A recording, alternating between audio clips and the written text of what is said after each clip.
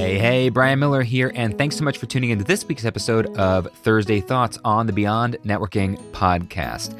Coming up real soon at the end of this episode is the big announcement that I've been teasing for months. But first, let's go back to 1979. In 1979, a 24-year-old Steve Jobs toured the Xerox Innovation Center in Palo Alto, California. During the tour, Xerox showed off their latest, coolest technology, a graphical user interface, or GUI for short. It was the first time a user could manipulate a computer by using a mouse to move a cursor around the screen instead of just inputting computer language. This was a monumental innovation that Steve immediately realized would make computers accessible to the average consumer, not just computer geeks. But Xerox was just sitting on the tech with no clear plans for implementation.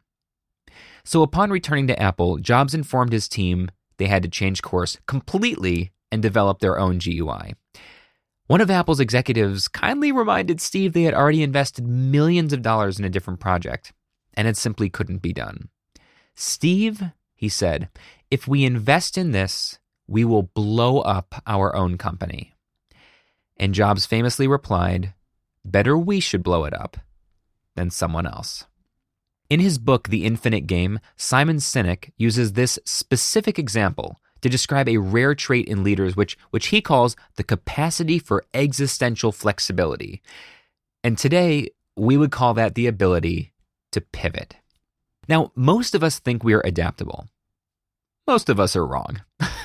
The ability to shift significantly in response to new information, new environments, new competition, or new obstacles requires phenomenal mental toughness and agility. I'm not talking about adopting a new email management software for your company that, takes a few weeks to get used to, or getting used to a new boss who has kind of a different way of doing things. No, I'm talking about the kind of shifts that completely upend the way we've always done things, posing a significant risk to our very survival and putting us in danger of disappearing completely should we get it wrong. Pivots with a capital P. The best way to understand how difficult this is to do is to observe the industry giants who simply couldn't do it and fell. Some obvious and often cited examples: Blockbuster. They should have become Netflix, but they couldn't risk investing in digital streaming for fear it would fail and put them out of business. So Netflix put them out of business. Borders should have become Amazon, but they couldn't risk investing in an online shopping experience for book lovers for fear it would fail and put them out of business. So Amazon put them out of business. In an age where innovation and competition move faster and harder than any other time in human history, the capacity for existential flexibility, or the pivot, is no longer a nice to have. It's critical. And now I'm on a mission. Since making my own pivot in response to COVID, shifting my business to virtual in just 2 weeks, building an entire suite of brand new services from interactive workshops on Zoom to one-on-one business and TEDx coaching to virtual magic shows, I've become obsessed with stories of individuals and organizations who seemingly did the impossible and continue to do so. After watching so many otherwise brilliant and talented people let their businesses completely fall apart in 2020, I started to pay more attention to the few and far between who not only survived, but in some cases became bigger, stronger, and more successful than ever before. Were these people doing something completely different? Was there a secret only they possessed? Did they just get lucky? I asked them. And quickly, a handful of common traits and attitudes emerged from their success stories. Among them, building connections, setting boundaries, an openness to change, managing discomfort, setting clear goals, perseverance, and others. I realized that while there is always an element of luck in success, there was clearly something more at play here. And then I had a choice. Do I finish writing the book I've been working on for nearly 2 years, the follow-up to 3 New People, that has industry interest and a potential publishing deal? Or do I shelve that project and start a completely new one in its place that has no guarantee of success and might end up eating up a year's worth of my time for no reason? Well, I don't want to be Blockbuster.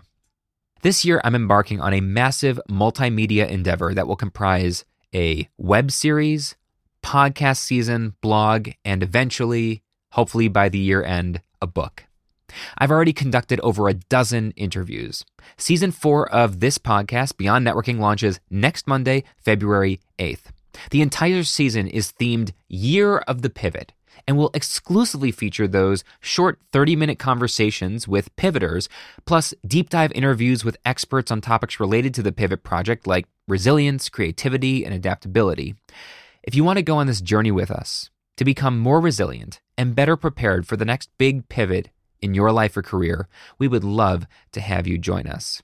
Head to yearofthepivot.com to subscribe for free to the Pivot Power newsletter. That includes an easy link to the latest episode so you never have to search around your podcast app or YouTube, a tip of the week, a pivot pearl, as it were, to improve your ability to make the next big pivot in your life or business, access to exclusive, regularly scheduled group calls, live streams, and masterminds with me and the Pivot Power community, and more bonuses as they roll out. Again, head to yearofthepivot.com, toss your email into the box, and you will start getting that resource next Monday, February 8th, every Monday in your inbox. It's free and it's amazing.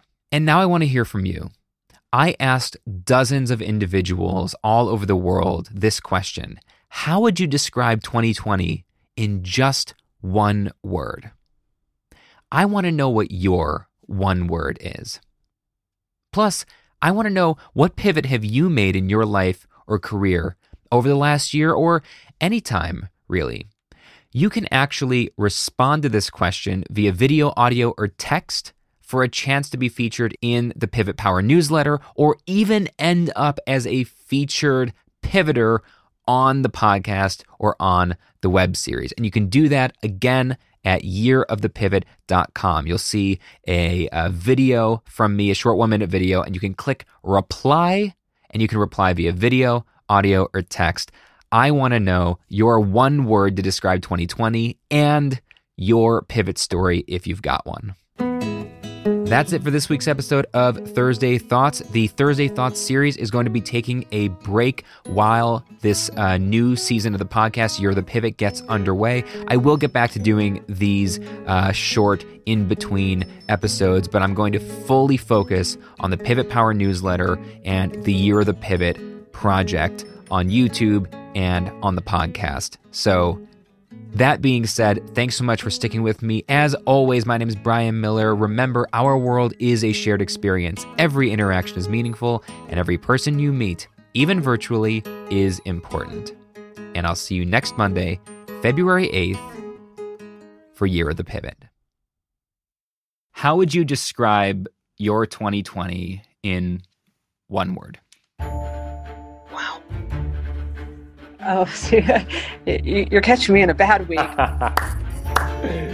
Oh, you would go there. Challenging. Chaos. Well, the first word that came to my mind was life-changing. Honestly, I'd have to say transformational. Like, the progress that I've made in 6 months has been beyond anything that I would have comprehended. Opportunity. Like, I just want to say, like, complete bullshit. You fooled us. Yeah, that's a really good question, because it's a complete mix. Boy, enlightening is coming to mind. Devastating is coming to mind. I'm assuming I can't use profanity.